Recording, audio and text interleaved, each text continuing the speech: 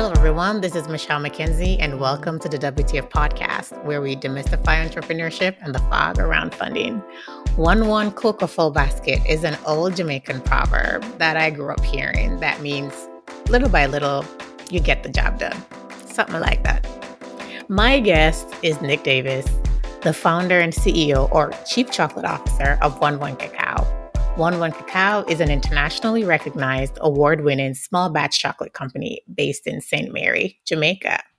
In this episode, we'll discuss some key things that chocolate consumers need to know about the chocolate industry and the chocolate supply chain, his fundraising journey for One Cacao, some of the biggest challenges and opportunities as a startup in the chocolate industry filled with big multinational players, and what he's most hopeful about in the startup chocolate sector. Nick, welcome to the WTF podcast. Thank you. Thank you so much. So let's get into it. Tell me about your chocolate journey. Wow. So I've always loved chocolate. Always really loved like Easter egg chocolate. That was like my go-to when I was a kid. It's like, this stuff is so much better than the normal stuff. Why do you only get it once a year? And like my parents basically, there's different ways that you can raise a child, right? Sometimes, especially in Caribbean households, it can be kind of if you don't hear, you'll feel, right? Back in the day, but my parents kind of used a carrot and a stick, and the carrot was always like feeding me. Okay, I was never scared of my belly, never scared to eat, right? And so because of that, they could always use chocolate as a way of being able to elicit behavior, okay? Or I don't know, you could call it bribery, one or the other. Either way, it worked, right? And so I always had a soft spot for chocolate. But I really got into chocolate through my career. Basically, I ended up going to college. I did a psychology degree, and then from there, I ended up working for the BBC. And I was in North America for quite a few years working as a reporter there before I came down to the Caribbean to be one of their reporters. It was there that I ended up doing a story about the Grenada Chocolate Company in that Eastern Caribbean island, and about how they were making chocolate from tree to bar. So literally the farmers being empowered to grow better cacao and then being part of the whole process of turning it into value add by making it into chocolate. And I was so impressed by what they were doing that one of the founders said to me at the end of the conversation, well, why don't you do this yourself? And I was like, I'd love to see this in Jamaica. Wouldn't it be great? And he was like, yeah, half our equipment came from St. Mary in the first place. These things have happened, but it was never at the highest quality, because almost we weren't told that we could produce the highest quality. It's that whole thing of black excellence, leave it to other people to, do it better. The Belgians are renowned for their chocolate. The French, just sell them the beans and let them take it from there. Absolutely. Take it to the bar. And something seemed really kind of a miss with all of that. And so I got reading. That studying my book thing came in useful because I basically learned everything I could about how to make chocolate, how chocolate was processed from bean to bar. Truth be told, like many people grew up, going and picking cocoa and breaking open the pods and sucking the fruit from around the seeds. I, as you can tell by this accent, did not grow up in the Caribbean. And so therefore, this is totally alien to me. I didn't even know the trees grew here. I was like, they're from Africa. But it isn't until you get into it that you realize that the trees in Africa came from here, literally came from Jamaica. Jamaican beans were taken by Jamaican missionaries over to Ghana, which was actually the start of mass planting of cacao in West Africa.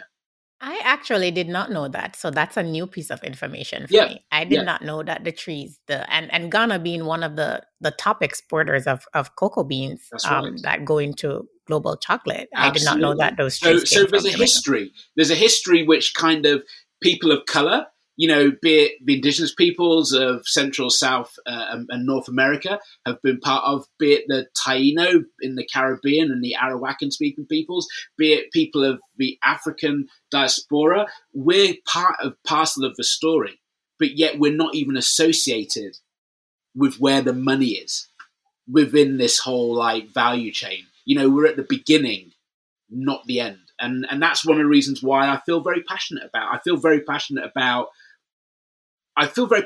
all forms of farming, because that's where my people came from. That's where they came out of, and I feel that that's almost kind of part of my inheritance. And so that's why I think we can't kind of separate agriculture from the people. It's great to go to college. It's great to do all of that sort of stuff. But, the land, I definitely have a connection with the land. I'm a terrible farmer, but I definitely have a connection with the land. So I have a couple of questions. Sure. So how did you develop this connection with the land? You didn't grow up in farming. No. And you were a reporter leading up to this. So where did this connection with the land come from? Anytime you go to Jamaica, right, or any of the Caribbean islands, right? Well, that's not true, not any of the Caribbean islands, because some of them are just like sandpits, right? But the ones which have got mountains, right? Dominica, St. Lucia, Grenada, Jamaica, Cuba, Dominican Republic, and you see how verdant it is, right? And how you're surrounded by nature. And you hear like the old timers talking about where you drop a seed, it will grow. To me, that's just really, there's something very special about that. About building and exposure. But let's switch back to chocolate for a little bit and talk about how the chocolate supply chain is set up. So you have millions of cocoa farmers who are at the base of it, many of whom are impoverished because they do not get the giant share of the profits that comes from the final product, which is the chocolate. Because normally, and especially in Africa, I mentioned to you, I just got back from Madagascar, and I was able to tour a chocolate making factory there.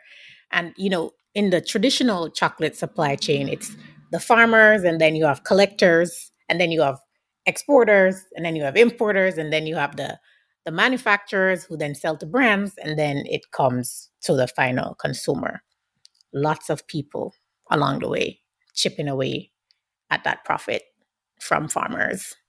What problem are you solving with 1-1 Cacao and the Cross Atlantic Chocolate Collective? And tell us about what the Cross Atlantic Chocolate Collective is. So the Cross Atlantic Chocolate Collective kind of fits into exactly what you were saying a moment ago. What you tend to find is people of colour tend to be at the bottom of that value chain. And there's no way to be able to effectively move their way up. Madagascar, as a prime example, Madagascar produces some of the finest cacao in the world, some of the best chocolate in the world. But yet, and you would have seen this there, it's one of the poorest, if not the poorest country within like sub-Saharan Africa. So attest. How does that all fit together? If you're producing this super expensive, high quality cacao, but yet the people who grow it are not making enough money to be able to literally live. It's not sustainable. So this is what Cross Atlantic's trying to do. We're trying to change the way that the thing is set, trying to move production into places where it traditionally has not been. And with that, also the skills, because there's no reason that the skills cannot be put into these communities. I mentioned earlier on the Grenada Chocolate Company. Literally, they did that experiment, if you want to call it that, on one little street in one little town in one little country. And literally it has been going for more than 20 years and has given people an opportunity to be able to be proud of their communities and to be able to make a living, send their kids to school. Now, we have millions of cocoa farmers. Here in Jamaica, 6,000 people who grow a little cocoa, right? Most of them don't make enough money from that. What we're trying to do is figure a way to be able to add value in there, either by them doing their own processing. Honestly, not every farmer wants to become a chocolate maker. That's not necessarily their thing. But within the processing, so much can be done to improve the quality that if you are able to get more money for your beans further down the line, guess what? That means more money for the farmers. Because trust me, I don't want to be the guy who is taking with one hand from people who I'm working with. That is, living for the now and making money for now is great, but there are repercussions. And I think even from a religious point of view, karma is coming for you, right? If that's how you live your life. So I don't want to be that guy. So it's a matter of, bringing forth our better angels and making sure that everybody gets a fair slice of the pie. Okay? That's all it is. At the moment, the way the system works, that doesn't happen. And especially within chocolate, it is like only about 6%. Think of you buying a chocolate bar for $1. 6 cents goes to the farmer. Most of the rest of that money goes to the manufacturer. It goes to various middle persons going up the value chain. It goes to it just doesn't go, the big five, let's say, the sort of Nestle's, Ferrero Rocher, Hershey's, Mondelez, which is Cadbury, Mars, I may have said. These companies are the ones who are making the money. They don't need all of that money. It really is that simple. And yet they still refuse to pay fair wages because they know they can get away with it. They're the only game in town. That is not, I don't want to eat stuff where that's the case. So I think part of that is about consumer education as well. And I think you're quite big on that with the platform that you have. And how does that fit into what you're doing with the Cross Atlantic Chocolate Collective? It's key. Like 20 years ago, more than 20 years ago, we were talking about the experience economy and how it was going to be the new age, right? It was going to take over from the technological age, the agrarian age. But experience still is a key part of what we need to do to be able to get people to understand that their chocolate is innately unfair. And, they say that if you have to teach people about your product isn't really a product. I disagree. I think people have... Not when it comes to chocolate. Not when it comes to chocolate. Not when it comes to chocolate. But we need to make people aware that because a chocolate bar is easily accessible does not mean that it's right. Okay? In the same way, where I lived in the UK when I was doing like my postgraduate, people don't have sugar in their tea and coffee. Even now, because their great-great-great-great-great-grandparents basically boycotted it because of the links to slavery. We don't do that anymore. We don't make these sorts of active stands with our consumerism, okay? And especially, it's terrible actually. There's a lot we can do to make a difference in terms of how we spend our money, and often we don't. And I think that a chocolate bar, is more than a chocolate bar. That's what I'm trying to do with Cross Atlantic, is trying to get across that idea that you can support and you can grow and you can improve people's lifestyle. So yeah, we can make a difference in terms of our consumer behavior. And I think education's a part of that. What we want to do is try and, especially through our cross-Atlantic chocolate experiences, through our tastings, where people are tasting different chocolates from different makers across the globe, is show that when you have a bar from Tanzania and it is using local ingredients, that is not the same as buying single origin, yeah. Single origin made by the people in the communities where it's grown. That is not what you get from like Snickers. That's not what you get from an Aero. That's not what you get. None of these things, right, are the same as that, okay? And there's so much more to it. So is part of the mission of the collective to sort of shift the industry a bit to carve out some space for, let's say... Absolutely. Yeah. Absolutely. I mean... For those who have been pushed out of the industry, even though they're really at the base of it, and the ones who are making the least amount of money from it. When we talk about farmers in the Caribbean, farmers in Africa, 100%. And small scale chocolate makers like you trying to create a space. I'm kind of skipping ahead because it's creating our own space, and I think that's a really important thing because. And this is not taking away anything from a lot of the makers in the US or the UK or anywhere, but generally it's people in the global north who are talking about, we are doing this for the farmers, right? We are, doing our little bit to make chocolate fair. They're selling maybe 2 or 3 tons. 2 or 3 tons is like the capacity of one of the big 5 chocolate companies in a few minutes. Okay, just to put it into perspective. So what we're trying to do is just show that there is another model which can be done, which is equitable, okay, in these countries, which can scale. Because I think that's what people often think, that if you're complaining, I actually think that this is like a complaint from white people sometimes about black people complaining about the situation, but you're not doing anything to make a difference, right? Well, actually, this is doing something. This is it. This is exactly the reverse of. So we're saying that there's a problem. I'm not waiting for anybody to come and fix that problem.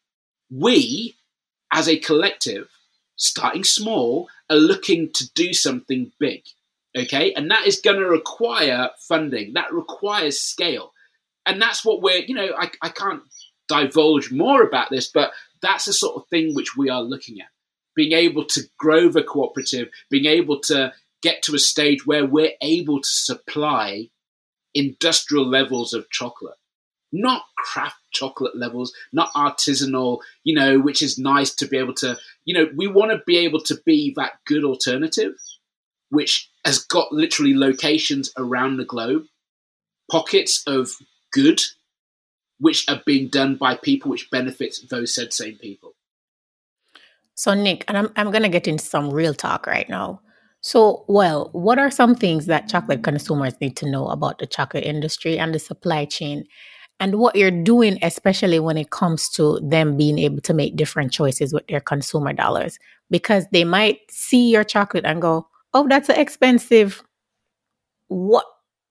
What do you tell them so that they are more amenable to accepting that price versus, well, I can go and get a Mars bar or a Snicker or something else for less. Why should I buy this? Okay.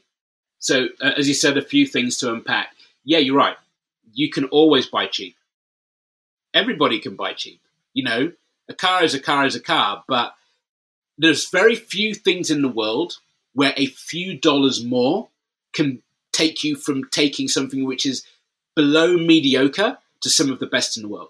That's what I would say about craft chocolate. And when you've tried the more expensive craft chocolates, and I'm saying, anywhere between, let's say, $7 and $10, you are often trying way superior, literally in the top 5 percentile of chocolates anywhere in the world, right?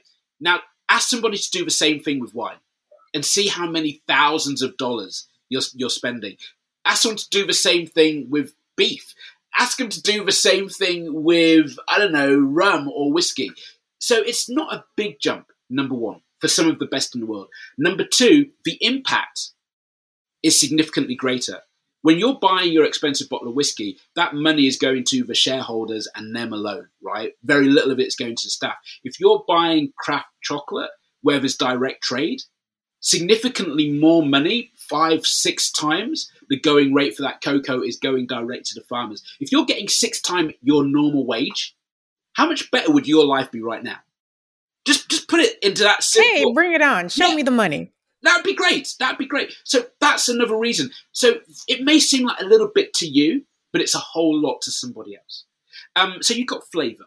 You've got the fact that it's significantly better. You've got the fact that it's helping people in more tangible ways.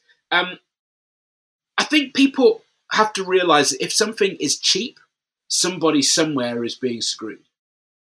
Okay? Say that again.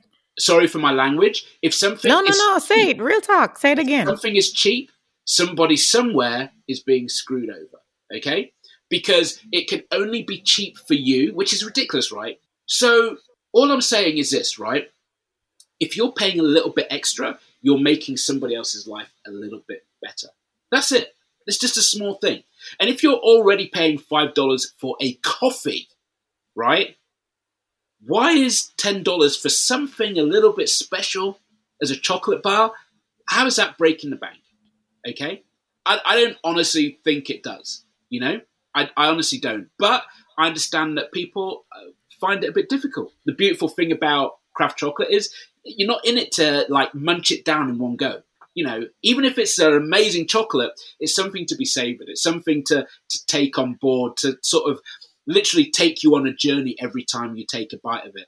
For those of you who may not be into chocolate, like the chocolates you had in Madagascar, those wonderful, really almost high fruit, so almost so fruity. It feels like your taste buds are being torn apart by. Yes. It's almost like a mild acidity in the fruit. It's just incredible.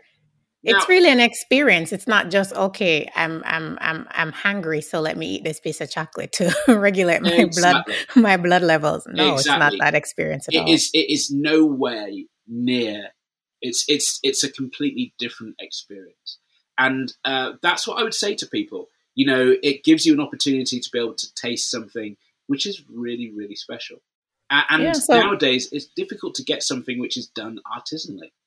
Which is cheap. Labor is expensive. It's expensive everywhere in the world. So, this is a chance to be able to taste something where people have put a lot of effort into giving you something really, truly wonderful. As a reminder, I'm speaking with Nick Davis, a chocolatier, founder and CEO of 11 Cacao, and a member of the Cross Atlantic Chocolate Collective. Nick, tell me about your fundraising journey for 11 Cacao. So raising funds is always tricky, and finding the right time to be able to ask for that money and to make sure that ask is right has been interesting. So everything started the entry into craft chocolate can be very low. So you don't need that much. Basically, it's like a grinder, a refiner, which really sort of pulverizes the roasted beans, which you can roast in the oven, and then literally break it down from a powder into a paste into a liquid. You add sugar to. That's like the basic process of it. That is very. But that's easy. Not what you're creating. You're trying to create something bigger than that. What I'm doing, what we're doing, is about creating chocolate with legs. Chocolate which has an impact. To be able to scale to that level has required my own personal investments. It has required me to, go for loans from friends and family. My mum in particular has been incredibly supportive at times. I think I saw a post on your Instagram page where you were bigging up your mom for being supportive and being one of your early investors. Definitely. My dad's, paying my rent so that I could go to the Northwest Chocolate Festival in Seattle, which was definitely one of the most pivotal and important moments in my chocolate journey, meeting some of the big players in chocolate on a level playing field was really useful, really good. People who bought my chocolate as friends, it's an interesting thing when you're starting out your business. I think everybody has this belief that their friends are going to be there for them. Not when you're making $10 chocolate bars, right? Trust me, it is a little bit more tricky. It doesn't matter if you're making, as I have done, award-winning chocolate. It's still, for some of them, a big ask. And also, your friends are your friends. There's nothing that special about you, right? It's just the way it is. It's like, it's Nick. It's Nick, right? That can be quite hard, if I'm being truthful. Is realizing that even if people care for you, they may not be the ones who are running out and shouting about your brand every 5 seconds. They don't necessarily share that same passion. Or if they even understand what it is that you're trying to create. Or they're just waiting for it to fail because, hey, that's also a way for something. Because it's Nick. Right? It's that guy. Exactly. It's like, yeah, that's special. But what has been interesting is why I didn't make some choices. So I remember in particular, I went to a group of investors and I did the whole pitch thing and that went well, and then was invited to pitch to these angel investors, and they were amazing. And I would definitely recommend doing this because it's like, people always say, when you go in front of like angel investors, it's not like the Shark Tank. They're right. It isn't like the Shark Tank. It's actually way better. Okay. Because it's not about television. So these people will rip apart everything you thought you knew about your business, what your beliefs about the business are. And I remember one in particular, I won't share exactly what the person said, but this person said to me that the play which I was doing was wrong. And I was like, they know nothing about my business. What does she know? Blah, blah, blah, blah, blah, blah, blah, in my brain, right? And then this other one was like, I don't know what the value is in your business. And I was like, actually, neither do I. The more I'm talking to you guys, the more I realize that actually maybe I've got this the wrong way around. And in the end, I didn't take the investment. And they invested in somebody else, which is fine. And but I learned so much from that. I learned that there would be no point in giving away so much of my business at such an early stage when I didn't even know what I needed the money for. Sometimes you can be so into the idea of scale, I need this, I need more machines, I need to be able to do, but you don't need that. You need direction, and you need to know what your sales will be now, what they'll be in the future, and how you're going to get there. That isn't based on having money. Okay. So what you learned from the experience was more valuable than just getting the money. Way, way, way more valuable. And I would say that my current business is based off that conversation. And the future of my business is still based off that same conversation. And I never took the money from them. And in many reasons, many ways, I'm glad I didn't, because they would be looking at sales in one way, and I'd be looking at sales in another.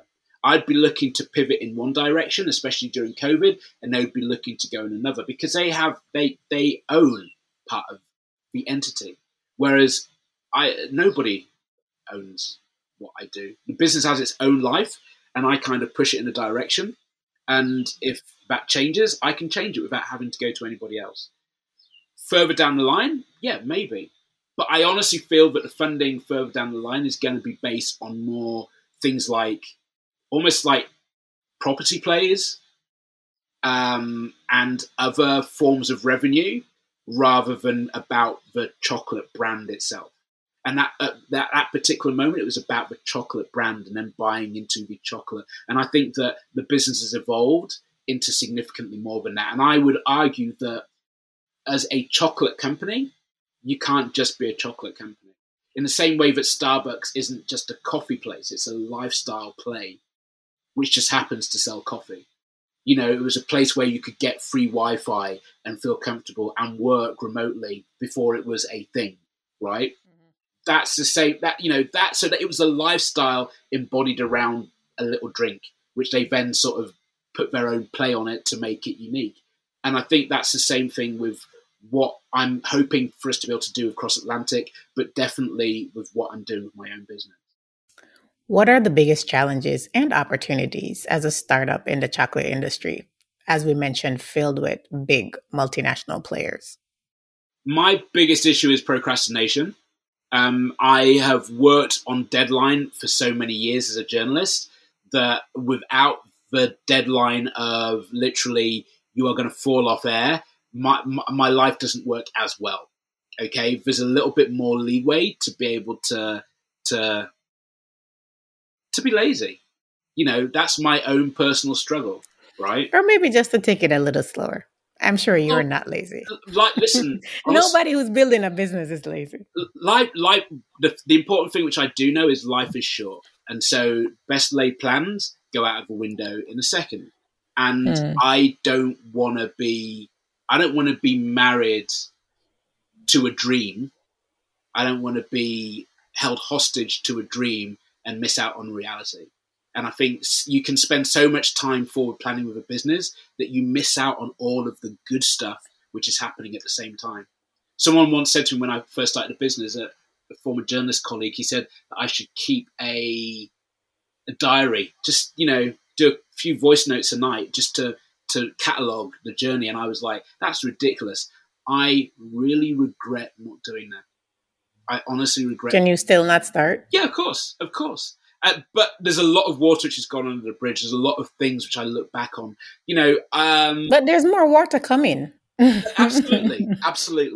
I would say that it is.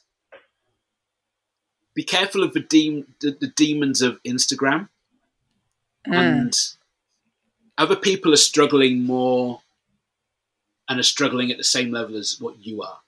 They may just be better at posting their way out of the blues, right?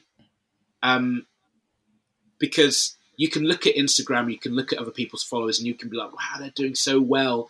As someone said to me once, they were like, how do you feel seeing other businesses doing better than you? And I was like, what were the metrics of better? Your Instagram. social media status? Instagram. How many followers you have? you'd be- I literally just had a conversation with a marketer around those vanity metrics and how misleading they can be, because that's not your actual business. Your business is one cacao. Exactly. But to people outside of business, that's the only value which they can place on your business, because, as you say, they don't know the numbers. And so if they see you doing stuff, therefore it implies that your business is on the up. Or if you're not doing stuff, it's on the down. Sometimes you can be... One of my favorite chocolate businesses here in Jamaica does not have a webpage. What they do have is corporate contracts with like 6 of the biggest companies in Jamaica in the food space. Now, which would I prefer to be? Social media coming out of every single place, or making money from those guaranteed 6 contracts day in, day out, week in, week out. But most people have never heard of them. You know? Yeah, but if your business is not to be an influencer, then those metrics aren't as important as the other stuff that happens offline. Absolutely. So I think you need to be you have to guard against being jealous of other people's businesses. I think you need to guard against being jealous of other people's opportunities. I think you have to guard against schadenfreude when things don't work out for your competitors, because we can all be terrible people when it comes to watching other people fail, right? You don't want to be that person either. I think you need to take healthy breaks. You need to exercise. You need to walk in the morning. You need to have time to clear your brain, with no podcasts about business, and I mean that respectfully, just time. Not even listening to me? Not even listening. Well, yes, at the same time. You can't do 2 things at the same time, okay? Find the one thing that you need to do and get that done to the best of your ability, and then move on to the next thing, okay? Because otherwise you do 15 things terribly, okay? Just one thing, even if it's for the day, you'll be way more productive. Dream. Really dream, right? Even if you have somebody, and please find somebody in your life who can bring you back down to earth and show you the reality, but dream big, because that's where the insight comes, that's where the inspiration comes, and that's what sets you apart. The ultimate currency in any business, even outside of business people, because I didn't come from this from a business background, but I came from it from a creative background, and I feel that gives me way more ideas and way more flexibility in terms of what I think is possible and what you can do and what you can't do than I think some other people. I think some people are very good at executing on other people's ideas, and some people are very good at the ideas. You need to find people who can kind of, dovetail with to give you that edge if you're one or the other, So, Nick, as we wrap up this conversation, what are you most hopeful about in the startup chocolate sector? The Cross Atlantic Chocolate Collective, I think, has got so much potential. It's really hard work, and there's some incredible people, Gillian and Aaron, who are doing some amazing things with some amazing people, with some amazing allies to really shake things up. I can't talk about how incredible it is, but it is inspiring to see these people who I know, really not punching above their weight, just showing representation where it needs to be shown, right? That is inspiring. It's great working with new makers in incredible parts of the world as they start their chocolate journey. That's inspiring. It's wonderful. I love the education side of my business. I'm really, really excited about the future of that, because, I honestly think that, as I said to you, this is my birthright. Like anybody whose family is from the Caribbean or from anywhere within the Western Hemisphere, our people weren't here, right? We came here not of our own volition, right? And we ended up doing ridiculously hard work, which killed many, many, many people. If this is an ode to us, if I can't take this, because they're not giving us reparations anytime soon, right? So if I can't take this as my birthright, I can't have anything, right? So I'm taking it. And even though we still have in the Caribbean in particular some really kind of like dodgy post-colonial rubbish going on still in terms of who should be entitled to get wealth within our societies, right? At least that's for another conversation. That needs to be addressed, absolutely. But I'm doing my bit because I know that this is mine, and I am going to figure a way to be able to get what is owed. Nick, thank you so much. Thanks for stopping by the WTF podcast. Now, can you tell our listeners before I wrap up where they can learn more about chocolate-colored people making chocolate? Okay, so please check out the Cross Atlantic Chocolate Collective, so XACC on Instagram. Please check it out. Same thing, if you go to Chocolate Rebellion on Google, type in Chocolate Rebellion, that'll take you to a rural organization in Trinidad who will basically sort of outline the history of oppression within chocolate for people of color, but also about what is in the future, which is significantly brighter and shinier than what happened in the past. You can go to my Instagram, which is 11cacao, ONECACAO, 11cacao.com, 11cacao on Instagram. Tri-Island Chocolate, you can check out Kwanzaa Chocolate, you can check out Oheni Chocolate in Ghana, you can check out, there's so many of these amazing chocolate makers around the globe, who Affy's Chocolates in Dominica, who are doing their own little thing to make a difference, to kind of represent in spaces and places which, we may have been, but we're often invisible. So, yeah, please check those places out. Thank you, Nick. To my listeners, I hope you enjoyed this episode. If you liked it, leave a rating, a review, download it, or share this episode. Join me next Friday for a new episode on the Alive Podcast Network, and subscribe on your favorite podcast streaming platforms like Apple Podcasts, Google Play, Spotify, and more to get notified when new episodes drop. To be a guest or sponsor the podcast, email me at where'sthefunding@gmail.com. Follow the podcast on Instagram at where'sthefunding_podcast. And follow me, your host, Michelle J. McKenzie, on LinkedIn. Join me next Friday for another episode.